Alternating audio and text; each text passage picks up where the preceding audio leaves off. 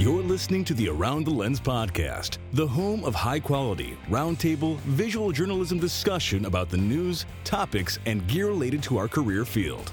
Now, here's the host of our show, David J. Murphy.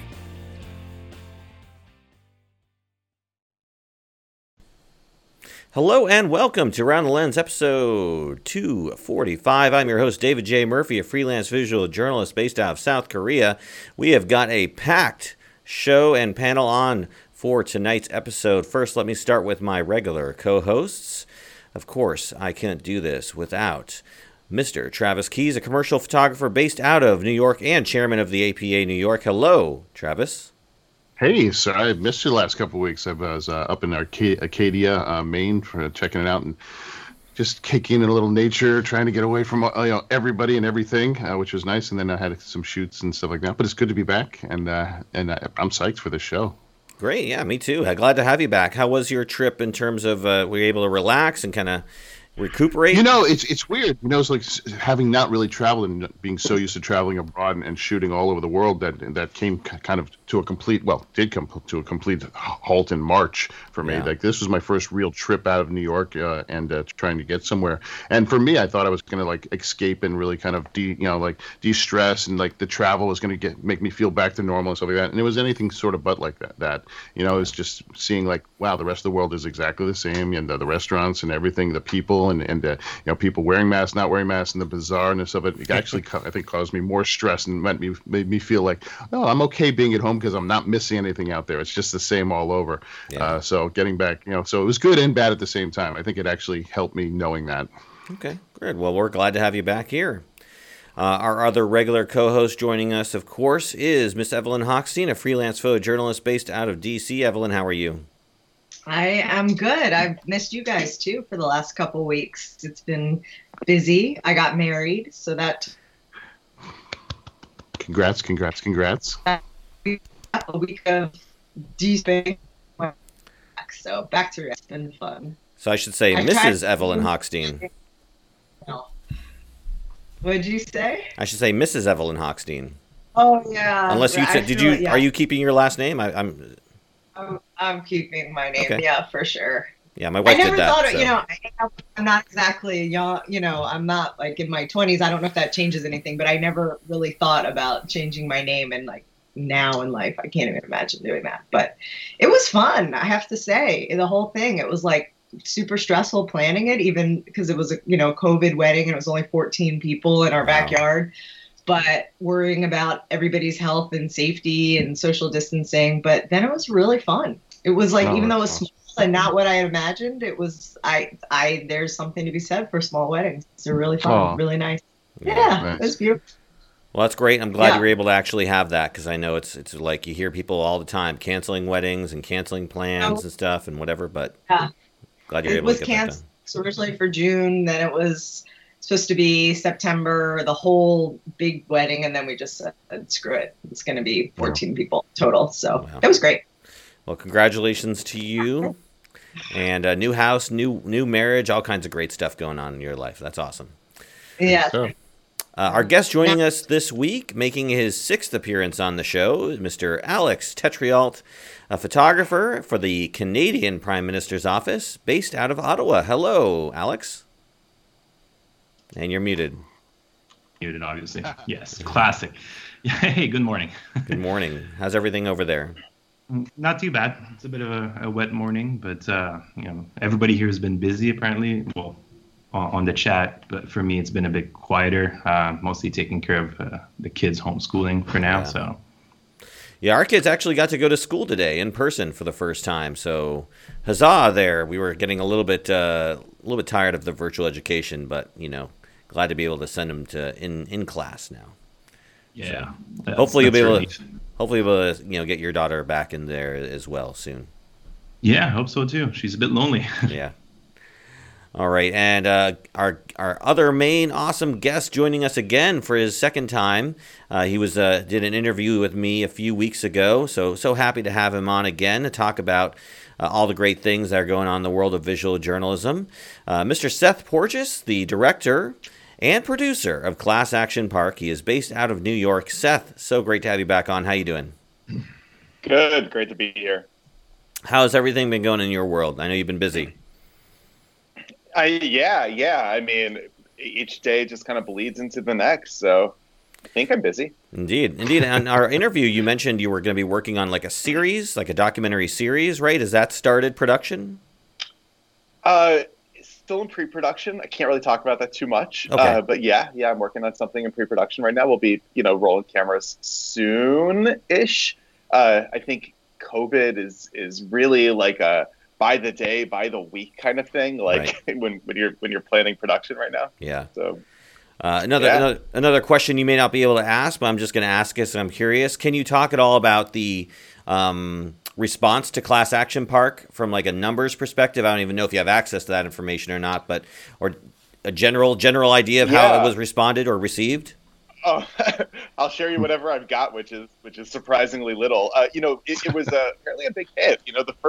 At least the first week it came out, HBO Max announced it was the #1 movie on the platform. Wow, which is really cool. And I think they said a #3 piece of content, period, after Lovecraft Country and John Oliver. So good company. Happy to hang with those guys. Yeah. Don't have any numbers in terms of how many hundreds of people actually watched it, but seems like that might have been a fair enough. Well, I definitely was one of them that watched it on that first week. So yeah. And I think what's really been cool is seeing people watch it more than once. It's a movie that was kind of straight to streaming, and I think oftentimes those are viewed as somewhat disposable. You move on to the next thing on your queue type of thing. Right. But we've heard from so many people who watched it lots. Like I have a friend who is a fireman in New York, and apparently they've just been keeping on a repeat on their firehouse, which is a high honor. So. That is awesome. Honor. Yeah, that's great.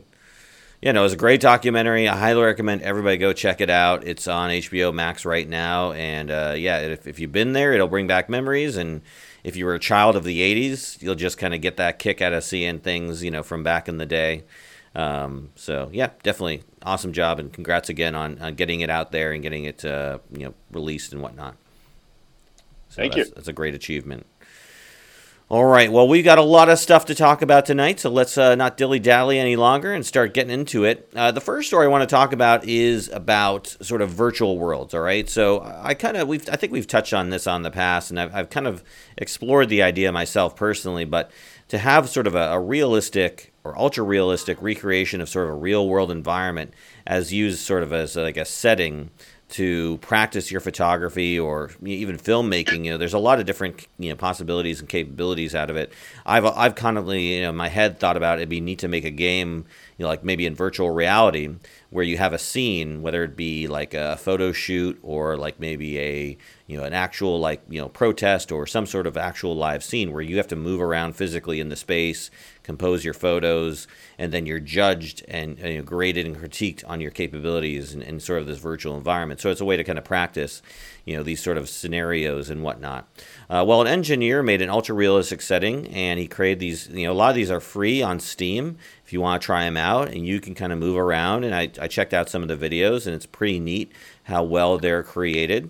And so I'm going to throw it over to Alex, because I always like to throw it over to a guest for these first topics. And you're the photographer, more photographer centric. What do you think of sort of these recreations of real world environments, and what do you think of their capability to be used as potentially like a teaching tool?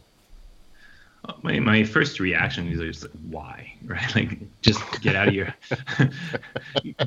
your house and practice on your own there. But in the current context, now it's flipped around. It's like, yeah, okay. Like if you're stuck in your apartment, you can't even get out, and you need to practice or you want to practice, why not? Right. But like at the same time though, like it's a fixed environment. It's like I'm going to use the game, move in, practice my composition, whatever. Mm-hmm. But then there's nothing. There's no dynamic in it. There's no people. There's no animals flying through. Like, so I could see it as a baseline tool, but at the same time, maybe I haven't thought about it enough to kind of see deeper, like the game you're talking about earlier. So maybe that way. But like, yeah, in the current context, sure, why not? I mean, you remember like one of your guests, Matthew Aaron Callahan, former U.S. Marine photographer. Mm-hmm. He does that like regularly with other games that he plays with. He just like takes snapshots of it. It makes nice scenes, sci-fi stuff, whatever. So like, yeah, there's something in it. Just if only to practice composition. But I'm more of a people photographer person, so I don't know. Like, just throw me a model in there. I don't know.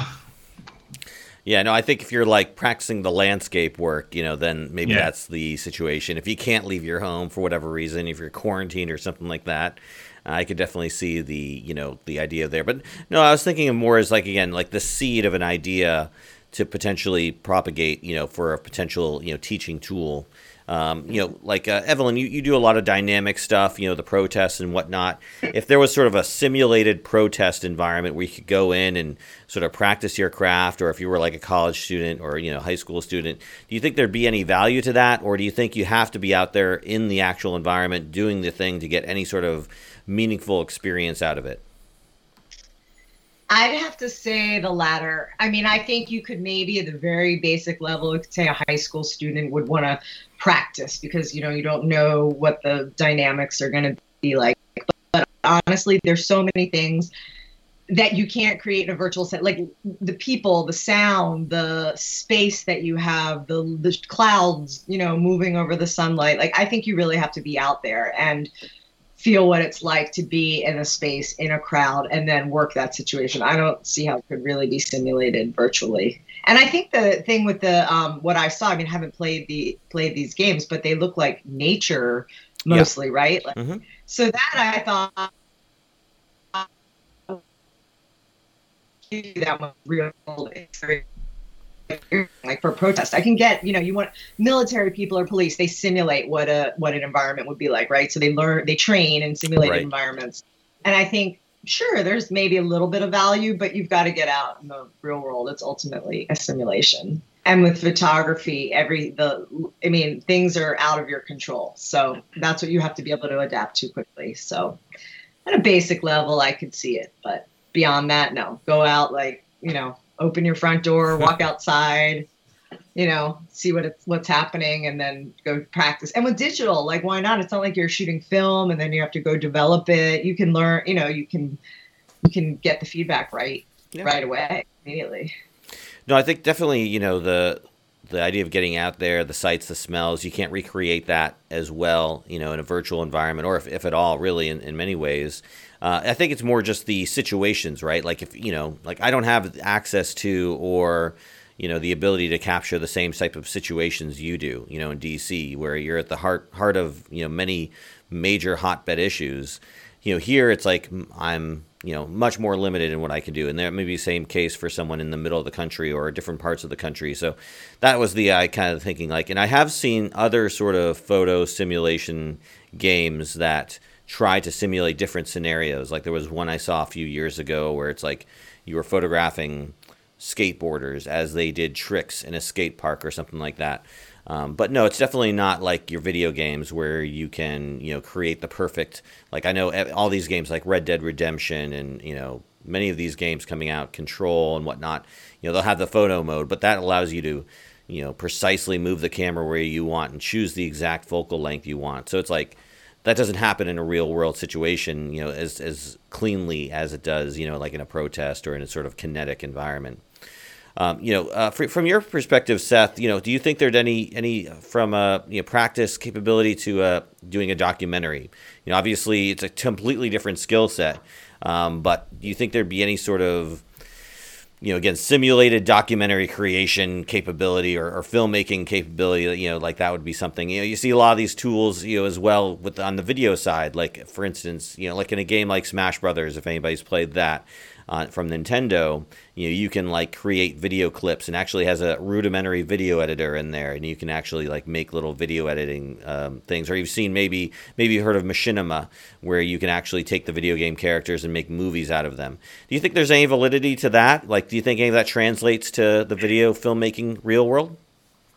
Well, I think this teaches you photography in the same way Duck Hunt teaches you hunting. Like, it doesn't. But it's, that the answer to your question, I think what makes documentaries so interesting and unpredictable is the humanity of it. It's what people say about themselves and what they reveal in interviews. And if I was going to make a, say, like Planet Earth style documentary, which is not something I do. Maybe there's something there, but when you're looking at characters and humans and motivations, unless you had some incredibly advanced like AI interrogation engine, it's just why even bother kind of thing. No, I think you need people moving around. I think you need, activities. Again, like I said, I thought, if there was a situation that's happening in front of you and you got to, choose the right place, you're in a scrum of different photographers. You got to choose the right place to get the shot, and then again, you go back to your editor in the game and you give them your shots and they sort of give you a critique. How about you, Travis? There was a Pokemon game. Yeah, Pokemon Snap. Game that was like exactly. That's like all that comes to mind. It's like, at least that had stuff moving around in it, I guess. Yeah, that's true. There was a game at the old museum. Remember, well, it closed, but the museum, the Museum of News, they had this computer game, and it was pretty old school where you were like, I'm your assignment, and there's been a kid is canoeing down the river, and the canoe capsized. You have to go take photos of the scene, and you go and you can like shoot the camera, and there are all these different things happening. And I remember playing this when I was like wanting to be a photojournalist. I was probably, I don't know, maybe I was like in high school or something. And I remember playing the game, shooting it, and then you go back to the editor. The editor was like, you've missed the news entirely. Like I was off photographing like the paramedics like waiting on the side and the action was happening elsewhere. So I suppose I learned something from that because it's traumatized me like my whole life. And I've never forgotten that you can't miss like where the action is. So maybe there is some value in that. But now the museum is closed, so nobody else can go check out that game. But that was an original. I mean, that's probably 25 years old, that game. So wow. Anyway, I'm gonna go look on YouTube, see if I can find somebody like who recorded themselves playing it. I want to see what that game looked like. Yeah, that's very cool. In thinking about sort of the photo modes and whatnot, and even this, I was thinking of you, Travis, because, you do a lot of, commercial work, you do, portraiture and whatnot. That's a situation and a sort of environment where you can control everything. As a tech person that loves technology and loves, everything related with it, I think you're all missing the mark on this. I think the potential of this is ridiculously outstanding, and you're sort of not looking outside the box where you can. We're in the early stage of this. If you looked 5 years ago, the photorealism of what you could do was okay, but now they're starting to look so realistic that I can actually all right, I know I'm going to Iceland next month. I know now that the computer will know exactly when the sun rises, when it sets, the weather. It can put that in. I can actually go around and look, wow, if I'm at this angle, I know the sun rises from here. I know I can actually plan my trip and where I need to be to get the best shot even before I get there and see the sunrise. It can teach me certain things. Like there's endless possibilities of using this in certain ways and learning. Like doctors now, they work on, virtual reality and doing surgery and stuff like that. They do all of that before harming a body or doing anything like that. You can do that with students and teach them things that you'd never be able to do in a certain environment so beautifully and quickly. I can put them in Africa and say, all right, if a cheetah's this here or this or that's there, if the different light is here, if you're on a tripod, if you're not on a tripod, try and hand hold it. This is what it's going to be like. This is what it's not going to be like. It's endless possibility, and it's only going to get more advanced. So I think it's really exciting. My first reaction was, this is kind of silly, but when you really think about what it can become, it's amazing. Yeah, there was actually a program or a game made by Sony, I believe, or it was co-sponsored by Sony, because in the game you actually were using Sony equipment. And I thought from a just trying to try things out perspective, in the game you could choose all your different lenses that Sony offers. So you can mess around with practicing with different lenses, some that you may not even have be able to afford or have access to, and you could try different focal lengths and zooms and all that stuff. Imagine being there and you're like, there's a bunch of new lenses and you're like, well, I don't know if I really want a 14 to 24 millimeter or if the 16 to 35, and you can actually just jump on and see exactly what it's going to look like and exactly the way it's going to feel and the kind of shots you're going to get. You'd be like, oh no, you know what? That's not exactly what I was looking for. Like, this is what I'm looking for. The potential is really incredible. Yeah, I could see that with my new R5. If I could try out different lenses, in a virtual environment, I would definitely do that. See if they're worth, the money. Which brings me to my other point. Evelyn, have you chosen? Have you made the final decision yet? Sony or Canon? I have not made the final decision. Unfortunately, I only got to shoot the R5 basically twice, and I loved it. I really did. I loved it, Yeah. but I haven't quite gotten the focus tracking. You And might the want price to. point There's is- some rumors about a new A9 that might blow you away. And so I have to send it back, and I also don't. I asked Canon. I don't have one of the. I only have the 24-105 f4, and I would really almost like never carry that lens in my kit for real life. So until I can try one of the, what do you call it? I'm not the techie on here. The lenses that go with the mirrorless system. The new Those native that are designed for it. lenses, before I make the decision, I want to try one of those. So that's what I need to deal with Canon, and then I'll make my decision. But the price point, the A9 II is a lot more expensive than the Canon body. I don't know about the lenses. I haven't compared the prices. It's about $1 grand more, I think. I think they're the same. The A9 II I thought was like 4,000 something, and the What's the R5 was like $38.99 or something. Oh, is that right? Yeah. That's like So let's 15,000 see. Canadian dollars. What? So that's 15,000 Canadian dollars. Yeah, it's a lot. So I've got to try the lens. What about you, Dave? What lens are you using on the R5? I'm just using 24-105 right now. I don't plan on getting into the actual kit stuff until I start doing more work. In that regard. Right now, it's just kind of using around the house and family stuff and vacations and vlogs and stuff like that. If I get back into working more full-time freelance work, doing events and stuff like that, I'll definitely start investing in the trifecta for sure. So I'll get the 15-35, 24-70, and 70-200. That'll be definitely part of my kit. That 7200 is pretty exciting. I mean, that they made it smaller, lighter, Oh, and yeah. I'm excited. That's a really cool lens.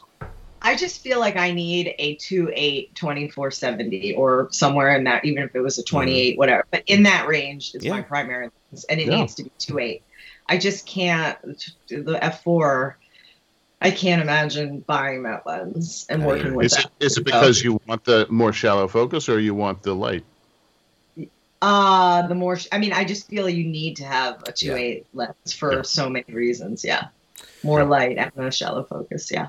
Well, Speed. I mean, if you don't mind a little bit of extra heft and a little bit extra money, you can always go with the f2 24-70.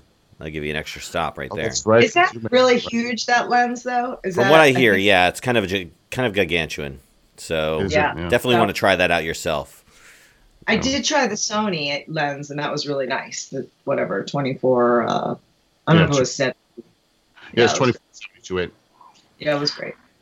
All right, well, let's go and move on to our next topic. We want to talk about, I have, of course, a documentary producer here, so I want to talk about documentaries. And one of the biggest documentaries to come out recently is the Netflix documentary, The Social Dilemma. So, in case you haven't seen this one, it's basically about social media and, it focuses on all aspects of social media and it's sort of the ways that companies use algorithms and different sort of tactics and techniques to not only kind of get you on their platform to keep you there and to engage you, so you just psychologically you don't even realize you're just keeping and staying on the platform. So highly recommend it. It's a pretty cool documentary, and it shows off some pretty cool aspects. And it doesn't tell you anything new if you've paid attention to social media and sort of what's been in the news with regard to what Facebook and all the other platforms are doing and sort of the way they manipulate people and algorithms and everything.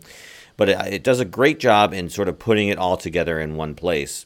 And from a documentary perspective and a technique and style perspective, and I'll throw it over to you, Seth, to kind of get your take on this. One thing that was interesting, obviously it's interviews and B-roll and news clips and all that stuff. But one thing it does that I thought was interesting was it doesn't create reenactments so much, like, because it creates a fictional story or narrative arc that goes along with the documentary. So when they're talking about certain aspects of, it affects children and it makes the family less connected, it's created this fake family, this fictional narrative that shows you kind of how those aspects are playing out. And I haven't seen that used as a narrative tool in documentary too much. Of course, I'm familiar with reenactment, where you have actors reenacting something that really happened, but this is kind of the first time I've seen an artificial created scenario in a documentary. And I want to know from your perspective, Seth, is that a tool that you would use, or have you ever used that kind of tool in sort of telling a story in a documentary format? Well, I have to see this movie to fully, I think, grasp what you're saying. But we're always, as documentary filmmakers, we are always looking to kind of crack that ever there problem, which is how do you portray things you don't have footage of? And there's a number of techniques, each of which has their pros and their cons from a aesthetic perspective, from a budgetary perspective, from a time perspective, from a anything perspective, whether it's recreations or animations or something else like what you're talking about here. Right. And this is something I think we are constantly thinking about, especially now when the COVID of it all is kind of forcing us to reevaluate how we're doing things in order to be a little bit more remote, a little bit more thrifty, perhaps a little bit safer. And so a documentary that might have at one point had like a full production reenactment, real high production value, almost like, cinematic reenactments, we might be looking for other techniques and other tactics. And so I'm curious to see how they did this. I'm always looking for new ways to show things that don't exist in the world. And I think a good documentary, without having actually seen this one, a good documentary, if whatever technique they use, it has to feel like it's the perfect one for this. It has to feel like it kind of clicks into place. It can't feel like a compromise. And so I'm super curious to see what they did. Yeah, no, it's interesting, because they mention COVID in the documentary, and the documentary is very relevant. It's, of the time. So I'm curious as, how they sort of shot these, because there are scenes, the majority of scenes take place within a house with a family of actors who are, acting different parts and roles in a script. But there's also scenes that take place outside, in amongst a group of people. So I'm curious if this was all shot prior to COVID being a thing, or if they're shooting within the constraints of COVID. By the way, how has sort of COVID affected any sort of film production you're working on? Has it been kind of everything's on hold till we get things squared away, or is it kind of you're working around it? Nothing's really on hold. Class Action Park, our movie that's out now on HBO Max, we shot this before COVID hit. We actually ended up doing a couple pickup interviews after COVID, but the types of interviews we're doing, it's one person on a camera. We shot him outside at distance. It was super easy for us to do it because it's a talking head. It's not two people interacting. It's not a scene with characters. It's really easy for us to do that. Just sort of cycle of how my projects are developing. It hasn't really, it's something we're constantly thinking of, but I haven't gotten to the point yet where we have to actually make adjustments as we pick up a camera and as we shoot. And who knows? There's like these rules are being written in real time. Yeah. Nobody knows what's going to work. Nobody knows what adjustments are going to have to be made if there's like an outbreak or something. The thing I'm sort of dreading is when I have to start traveling for shoots. Not just a matter of other people on camera, but myself, like getting to different locations and meet with people. So even if I'm doing an interview that's just a one-person talking head interview, if I have to get on a plane to go there, that kind of scares me a little bit. So we will see. We will see. Yeah, and then you multiply that by production members, crew members, potentially makeup, all these other people. I will say, and one of the things I'm thinking about as a filmmaker is using more local crews for things. Whereas before I might have had like a single DP, for example, and a single sound guy who might have traveled with me if I'm doing a multi-city shoot. Now I'd be much more inclined, I think, to kind of find local talent no matter where I'm going, so that fewer people are kind of constantly in motion and constantly traveling. Yeah, no, absolutely. That's a great consideration. Good idea. Yeah.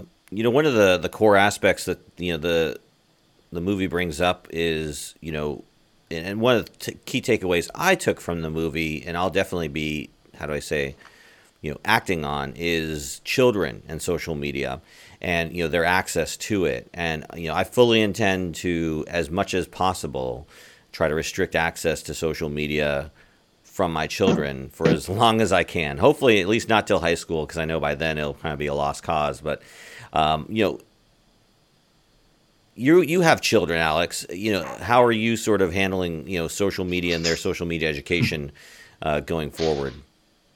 Poorly.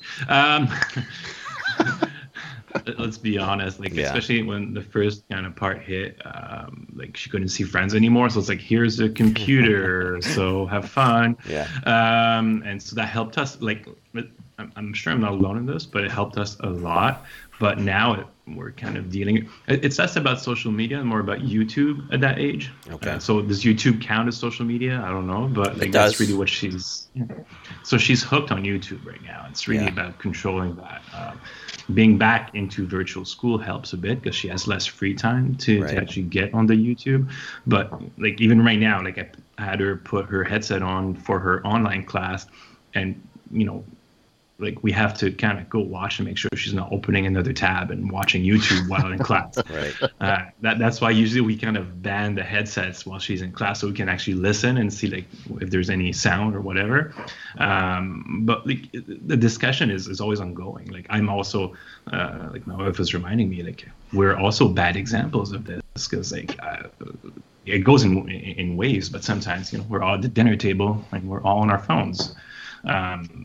And sometimes we kind of remind ourselves, oh, let's not do this. And for a few weeks, we kind of leave the phone away, and then we kind of get back into old habits. So it's really like an addiction. So like when we're as adults having such a hard time dealing with it, how like are we supposed to kind of guide a child in the same fashion? So, I mean, as a photographer, I gave my old camera, like my first DSLR, it's like an old Rebel XTI. I gave that to my kid, and she makes photos with it. So I created her own Instagram account out of it.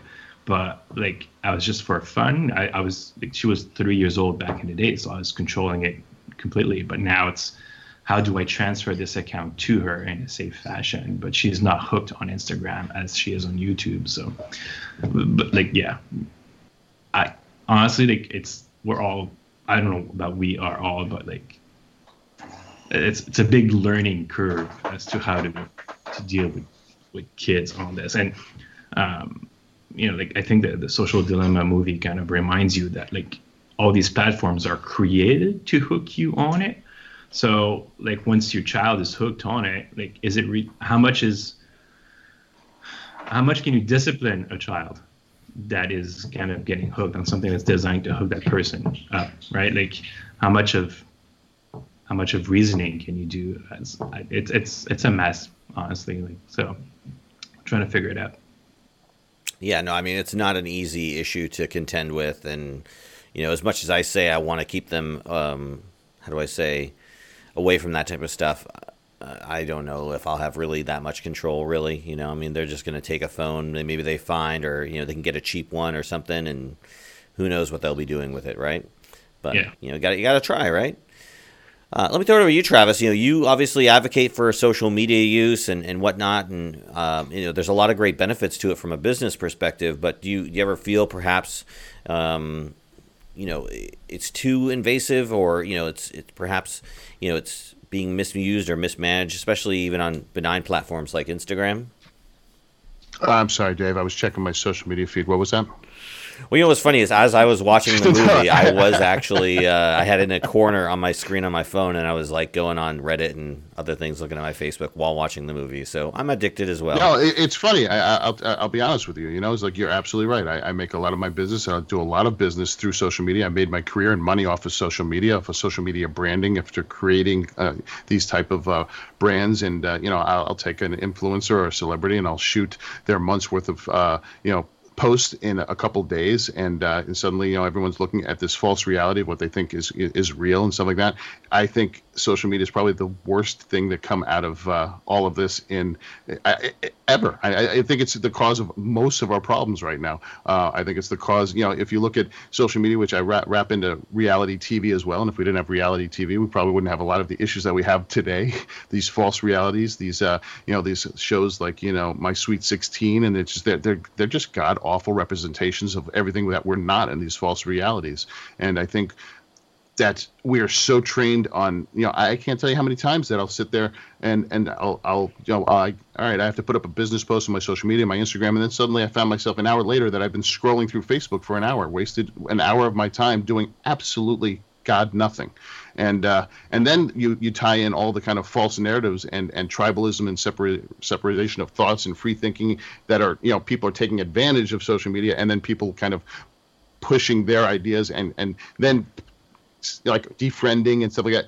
It's just this endless vicious circle of we have to retrain ourselves and get rid of this, because in the days where we were kids and go out and play because there was no social media and interact with people or read a book or a comic book or just go out and see a movie or do something, that now everybody is just like this. I mean, how many times do we have a family dinner and every single one of us at the dinner table are like this at certain points, or at a restaurant? That's all you see nowadays is people on their phone, walking down the street like this. I mean, it's like it's terrible. It's absolutely terrible, and I'm so guilty of it, which is the worst part. And I know how terrible it is. Travis, I want to have a family dinner with you. You're invited over whenever you want. Just come to the dinner table. Do I have to check my phone? Absolutely not. You can have it out. Do whatever you want. You're all invited for dinner, by the way. Just come on over. I would love to. Book a flight to South Korea. I would nothing more than travel and do that. So what brought this story up to my attention was the fact that Facebook actually responded to it. They saw a lot of issues with the documentary and sort of the way it portrayed certain aspects of social media and how it uses data. And I want to touch on the points that bring up, but I want to throw it back over to you, Seth.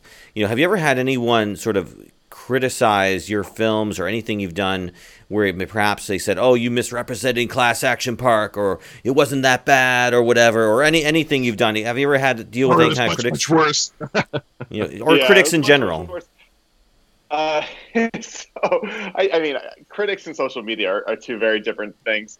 I mean, the movie was popular, seen by a lot of people, so there's all sorts of takes. Some people like the movie, some people don't. That's fine. I'm okay with that. I'm okay with people wanting to criticize it online. I've got thick skin about it, and I certainly don't take it personally. I think the issues you guys are talking about are when things get very, very personal with people. I mean, social media is designed as a drug. It's designed as something that creates a steady and addictive drip of chemicals. It's designed with the purpose optimized to keep you staring at your screen long. It comes from a very dark place, and it comes from a place that its own, it's a beast that wants to feed itself, and it doesn't really care about any of its repercussions. At the same time, though, I think it's impossible to say social media should be gone. Let's stop using it, people, because this is our world's been built around it. It's like telling somebody who lives in the suburbs, cars are bad, never drive a car again. It's like, okay, how are you going to get to work? Or smartphones are bad, don't use a smartphone. How are you going to apply to job interviews? We built our world around these things that hurt us. And I think it's important for people to understand. You don't want to be the old guy ranting on about how rock and roll is destroying children, while kind of recognizing the problems with these things. And I think it's important for people to understand these things, understand how they can best use them. I don't think social media is innately evil. I think it's become a beast that must be fed, that becomes evil. And I think but we still have some level of free will, I hope, and I think that hopefully people can find other things to can find a way out of this. It sucks though, because these things have become so big, and these companies need to grow. They are beasts that need to be fed. They can't accept shrinking user engagement just because society is being burned down. Sadly, that's not really an option for them. It's also really hard to regulate technology. It's really hard to, and regulating it oftentimes results in more problems, especially from like a freedom of speech perspective. It becomes a really, really, really tricky thing that I'm not sure I have the right answer to. I'm not sure anybody does.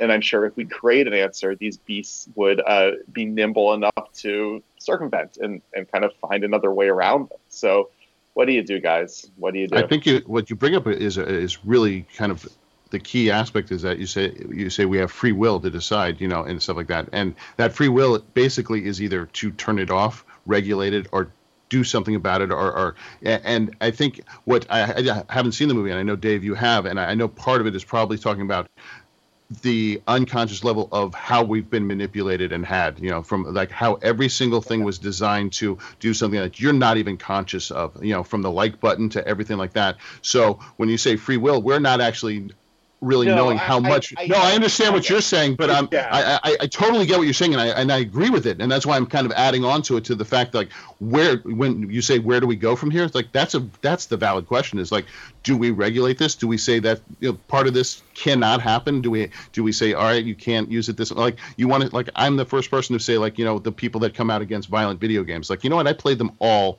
my life, and I'm not one person that I'm not, totally. I think I'm okay. I'm not. Yeah, exactly.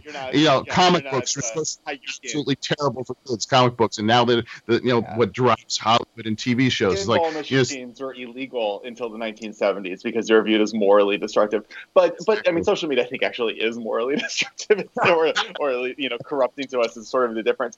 But it's tough because, like, okay, let's just say, like, we start regulating those things. Who do you think will be writing those bills? Where's the lobbying money coming from? Yeah, like when like these systems with entrenched power structures have a way of perpetuating themselves and using and weaponizing attempts to curb them. It is really tricky. You're dealing with. I happen to know a fair bit about how these products are kind of designed and tested. I was a technology journalist for years, and I sort of understand just the massive amounts of testing and optimization that goes into button placement and size and colors and everything. So it becomes like a slot machine where you just can't look away. I get that. And it's they touched on that exact issue in the movie. Yeah. Oh, wow. They called it slot machine. Yeah. Exactly. I mean, but they're just taking the same principles as video game design. I mean, they're like, video games are designed to be addictive. It's sort of a feature, not a bug.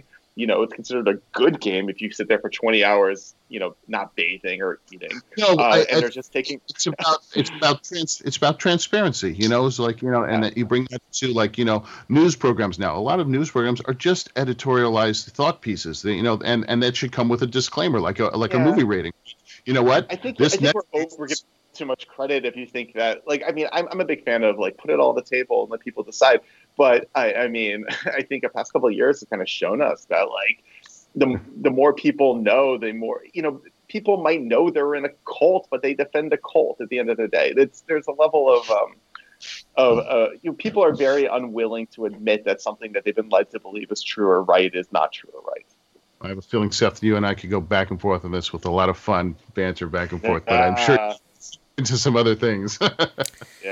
Yeah, I mean, again, we are all, like they mentioned in the documentary, you can't put the genie back in the bottle, right? Even if you killed Facebook and Instagram and whatever, and Twitter and Pinterest and all these other platforms, another one would rise up, and maybe it'd be worse or more insidious. I think the key is that you keep the platforms accountable to what they're doing and their actions.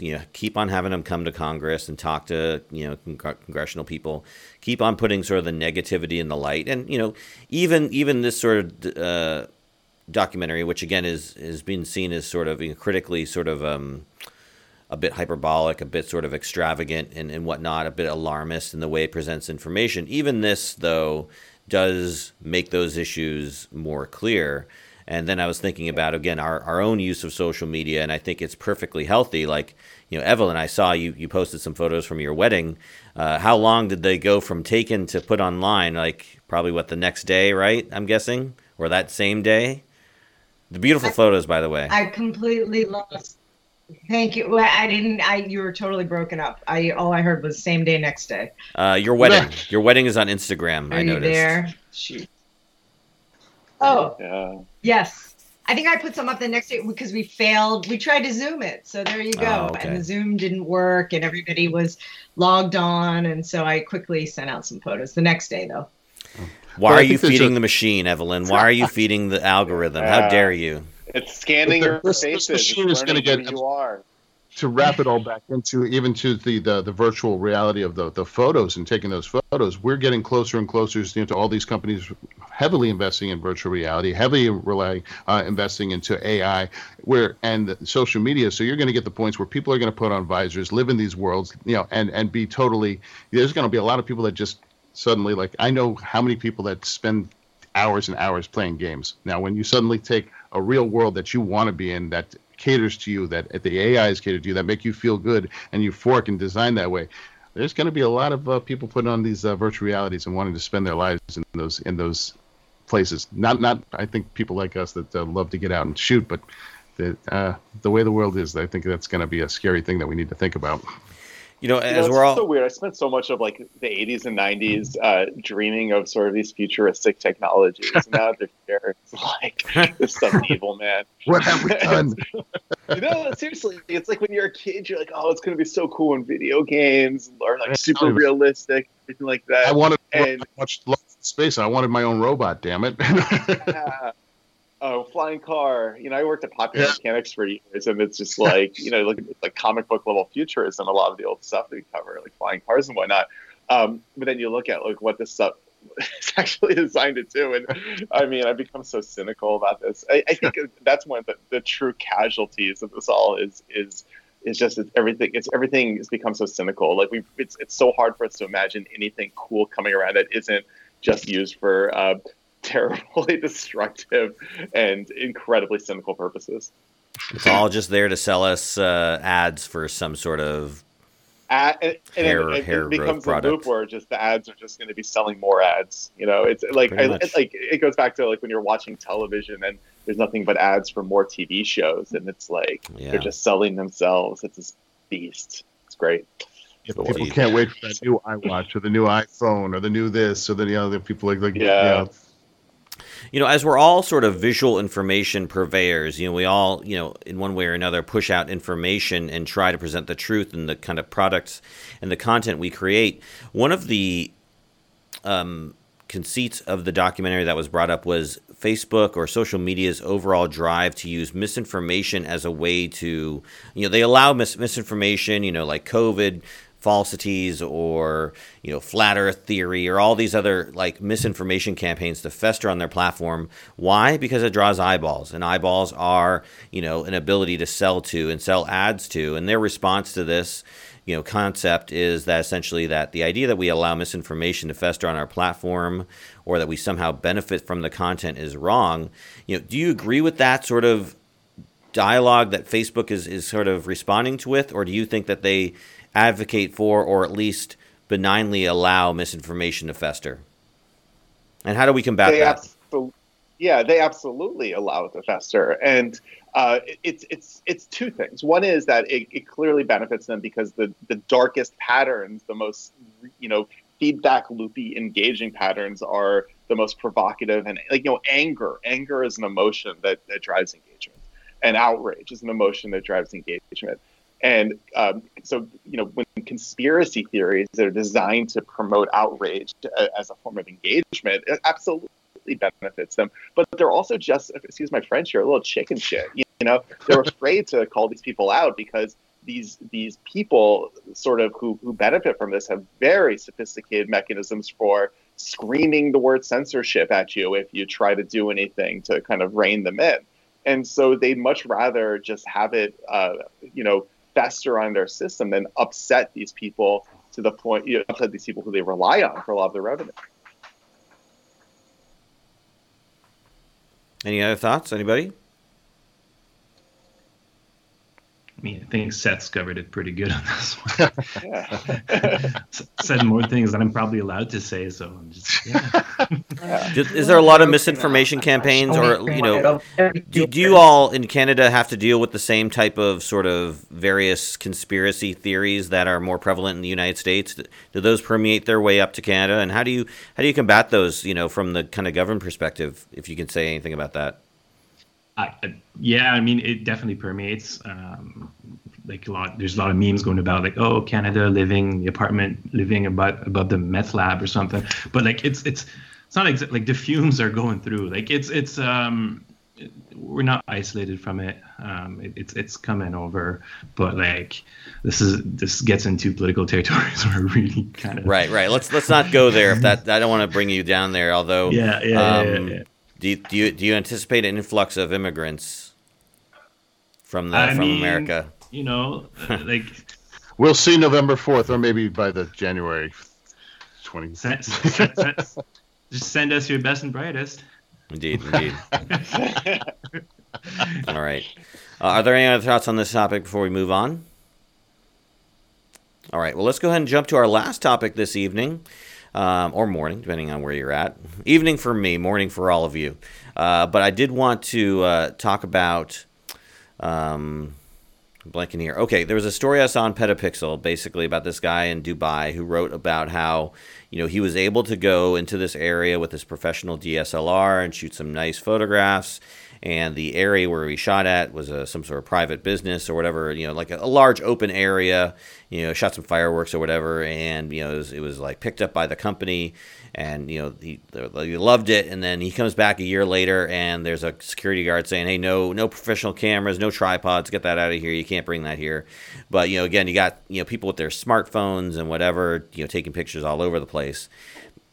So it kind of got me thinking about my own experiences, where I've been denied access or had any sort of trouble, or, people looked at the fact that I had a professional DSLR camera and somehow either judged me for the right reasons or the wrong reasons, either denied me access or gained me access. So I wanted to kind of get those questions out to you. Has your DSLR, has your professional camera gear ever been a hindrance or a help to getting access to or shooting anything? I'll throw that out to the group so anyone can chime in on this. I think first and foremost, the ridiculousness of it is that it's the person that makes the gear professional. There's 5 million amateurs with amazing cameras that don't know how to use them. And as technology kind of improves, you find these smaller and smaller cameras that have, amazing megapixels and zoom lenses and a point and shoot and stuff like that can take just as good things as, and will blow away, cameras that were, designed, that were professional cameras that were out, maybe 10 years ago.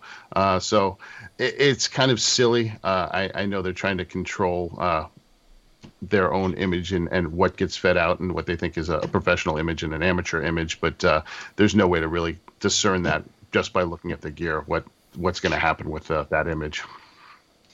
I think at the core, it's about controlling profit-making photography, quote unquote.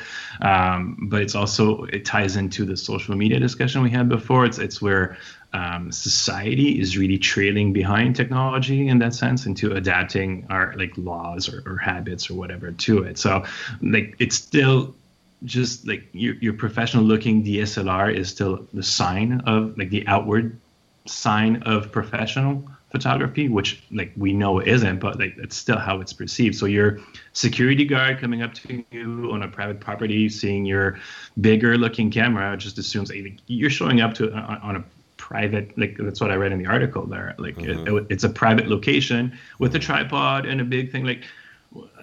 I did some assignments like this where I wanted to get skyline views of Ottawa, where I kind of climbed up to the top of a hotel, this restaurant there.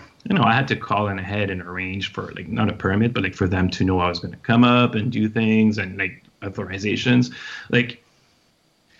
I'm having mixed feelings on this one. It's okay, democratizations of everybody needs to have access or whatever, do what they want. But at the same time, you're amateur, you're going to bring your stuff. Sure, maybe just phone ahead, say listen, it's not for profit, whatever. So I don't know. It's a weird one. So again, as a society, we're still adapting to it.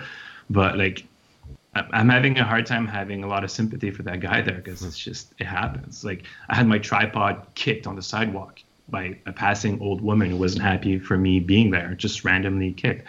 I don't know, I get it. I just don't think it's a big deal per se. It's been like this for a long time. I'd be curious to see how things were back in film photography days, because I skipped that, so I'm not that old school. But how was it back then? With film cameras, was access the same thing? But there was no social media going along with it, so there's a different dynamic as well. So that's. Yeah, no, I've used the Pro gear to get myself into various conventions and other sort of, media events. I just say I'm media and I show the camera equipment. And they're like, oh, well, you must be, again, this is about probably 10 years ago. So right. I'd say camera gear was less prevalent, at least the professional camera gear. Not, I've used film, but I never used film in that regard. But, again, having the large size body with the lens kit and everything makes you look professional. Even if you don't have a press pass, you just kind of come off and exude that sort of professionalism. And, again, I used it to get into a convention. But I've have also experiences where, if you're going to like a concert, they don't want you to bring their, your long zoom lens and your pro gear because, you could be trying to sell the pictures or whatever, So they want to keep that limited. How about you? Oh, go ahead, Evelyn. Sorry. No, and it's sort of a different way going on in protests in D.C. Now you see all these, I would call them probably activist journalists coming out. They've got the DSLRs and they've got the pro gear, but then they're wearing press badges. Like they don't have press passes. They're not working for the mainstream media. So they've got like a flak jacket with a big press Velcro thing on. They've got a helmet on. Press, everything is labeled press, and I don't see any of the real like mainstream publication. Like I'm not wearing anything that's labeled press. I don't really want to stand out as press. I think I look like a journalist because of all the reasons we've said. I've got my cameras, I've got my press pass. I'm just trying to like blend in and do my job and be identified as press. I always wear a press pass, but you see this other way of people wanting to legitimize themselves or maybe not get arrested, or they also consider themselves to be press, but they're not really I don't know who they're shooting for. So I see that going on, and that's a really interesting phenomenon. But I do see those photographers tending to be more involved with the groups that they're photographing rather than being legitimate press on the outside. So it's sort of ironic. And then, for example, like the other day, this really ticked me off. I was down at Black Lives Matter Plaza taking a portrait of two Finnish colleagues because they needed a picture of themselves working as journalists for their newspaper. And I had my big camera there. Now, thousands of people come down with their smartphones and act like tourists and take pictures in front of Black Lives Matter Plaza for whatever reason. And you may think that's appropriate, inappropriate, or, and we literally, a concerned citizen came up to us and was like, "What are you doing here? Why are you taking photos?" And my head was about to explode because maybe this is going a little bit off topic, but it's like because I had legitimate cameras and I was seen to be doing something that was perhaps profiting off of Black Lives Matter, or looked like it wasn't a fashion shoot. I mean, it was like, it didn't look anything like that. But the perception, and I think that's what we're talking about here is perception, was that somehow I wasn't treating the space with respect that it deserved. Whereas the people that I was photographing have been covering this and like being out there and caring and making this a huge part of their lives for months and months and months, and myself included. But we were then perceived as being like vultures or taking advantage of the situation. And also, I mean, don't you have any expectation of privacy? We're also out in public. So here I am in my press gear, and it's like, who are you to come ask me what I'm doing? Mind your own business. I'm in a public space. And what are you concerned about? Like, what is the concern? And I was so flustered, and we were all like, what? That I wanted to say to this person, what's the concern? What's the issue with taking photos? And I think that leads to, again, all the reasons with the access to being a professional photojournalist, taking your gear, or you just having a smartphone, like what people think you're up to, like taking your tripod to go up on the hilltop to get your overview shot. Like, why, what are all they, so they're all, again, back to perception of like what you can get into, what you can't. Are you investigating something? Are you trying to uncover something? So it's all really fascinating. It just seems, ineffective. Just like, now that we have to take off our shoes at the airport, they've shown one shoe bomber, and everybody's taken off shoes for years. Like, that's not going to stop people from doing things. A good journalist is going to know how to get the shot. Like, if I know the stadium's not going to let me in with my professional DSLR and 3 lenses, I'm going to bring a little point and shoot that I know can still get me the same shot, and I'm a professional and I know how to do it. You're not stopping us. You're just being silly, and I think it's just a control thing, and it's a false sense of control, and especially when technology gets better and better and better, those DSLRs are not going to make the difference of us getting a professional shot or not. We know how to do it on other forms and other ways, and it's just kind of silly at this point. Yeah. And there's a lot of suspicion also, I think, that goes along with all of this conversation that's concerning too, people's attitudes. Yeah. Yeah, that's my concern is like, again, this story takes place in Dubai, which has different rules and regs and whatnot. But So control. It's more about control. yeah, my fear is that, it might permeate into more free societies or, the U.S. or Canada or something like that where, again, if we're seeing this backlash towards the press just trying to do their jobs by concerned citizens, when does that permeate to that concerned citizens are now in elected officials and now they're, putting forth rules and different laws to try and prevent, that sort of thing. But then again, now you're fighting against your own First Amendment, right? So perhaps there won't ever be, and perhaps we're overblown the concern. But again, I just wanted to kind of address that theoretical potential possibility where, again, they're seeing, you're seeing it right now, Evelyn. Like you said, and many of our comrades or whatever are seeing that as well in different parts of the the states and whatnot are seeing that same issue when they cover protests. So it's just a misinformation thing propagated on social media. Callback. Seth, have you ever had any issues when, you've been out doing any sort of filming or any sort of interviews or anything like that where anybody's ever given you a hard time? I mean, I don't know if you're using more production level cinema cameras and like lights and crew and that. Have you ever had any issues with permits or at least strangers coming up and trying to get in your film set? I'm pretty good at talking my way out of such scenarios. Even if like I'm doing a documentary, it's like primarily kind of interviews. We're still doing some B-roll shooting, maybe some slightly illicit drone photography, things like that. And, you're talking to a guy who first decided he wanted to be a journalist when he was 13 and realized he'd get free movie passes. So I understand all about the power of the press pass and the power of the camera around your neck to kind of open doors or close doors and how to selectively use or make those signals disappear. So nice. Yeah, that is a power. All right, well, I think that's going to end this week's show. Before we sign off, of course, I want to give everybody a chance to pitch what they want to pitch. We'll throw it over to you first, Alex. Where can people find out about more in you and your work? Instagram, which is also Facebook. How dare you? Instagram is, Instagram is the best way. Twitter as well. So they're both the same handles. My last name, Tetreault, Tetreault, AJ that's awesome. Everything going okay in the family? I saw your daughter come in the video. Yeah. No emergencies, right? Class break, and when she sees where both me and my wife are on conference calls, she likes to get in there. Nice. You got the hug, man, and that's a beautiful thing on any day. So yeah, that's right. Yeah, I have to lock the door to my office, make sure none of my kids jump in here, creating viral moments and whatnot. Seth, what would you like to throw out there? Where can people find out more about you and your work? Yeah, Class Action Park, the movie, is on HBO Max right now, so check that out. And, you can find us on social at Class Action Park on all of those amazing social media networks. Indeed. Awesome. I can feel my addiction back to social media rising with each one of these handles. Wait till I get to my plug at the end for Around the Lens. Go, man. Yeah. Indeed. Evelyn, anything going on in your world you want us to know about? I am taking my first COVID plane flight. I'm going to Arizona. Oh my gosh. I'm going to be doing some election, talking to voters, and going to the border. So I'll be posting on Instagram. You can follow me at Evelyn Picks. I'll be in Phoenix and down at the border next week. Yeah, I'm curious because you said you're covering the election and stuff like that.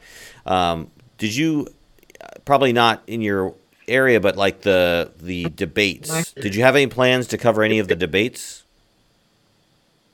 Okay, so I lost the whole beginning, but I heard debates. So I did not cover. I covered the Democratic presidential debate in South Carolina when we had like 10 candidates. But Right. Now, because of COVID, no, I don't know how the networks. They probably have like a couple pool photographers in there, Right. and that's about it. So no debate coverage. Okay. Yeah. But I just got back to DC because I was out of town, and I think there's a lot going on here outside of Walter Reed, and we've Right. got a COVID memorial. I missed out a lot of newsy stuff this weekend, so I got to jump back in before I go to Arizona. Okay. Great. Travis, anything from you? I'm gonna abstain from all social media promos and just say go out and vote. That's it. Vote. There you go. That's it. Smart. Vote. Actually, I just voted myself, and my absentee Nice. ballot has been mail. So yeah, I agree. Voting is Good, a thing we good. should all do, 100%. All right. Well, I'm going to be a complete hypocrite and tell you all to go to aroundthelens.com because you can find links to all of our social media platforms there. We've got a YouTube channel, an Instagram channel, and a Twitter page, and a Facebook page. So we got a Patreon. So if you want to throw us a bone and give us a few bucks and get our stuff early, you can go on there as well. So a lot of options there. Subscribe to everything. Like, comment, subscribe. Feed the algorithm. Because that's how we get the word out there about what we're doing. So, but if you're under 18, try not to do that. There we go. There's my advocacy for the moment. All right. Well, again, thank you so much, Seth and Alex. Truly appreciate you guys taking time out to come on here. You're always welcome back. I love hearing from you as well. Evelyn, Travis, thank you all again for coming back. We missed you. So don't ever go away. Just come on every week, all the time. Just make it happen. Especially both of us at the same time. I know, right? But we know we made that work. We had a great episode last week with our guests, so go check that out if you haven't already. All right. Well, I am David J. Murphy. This has been Around the Lens, episode 245.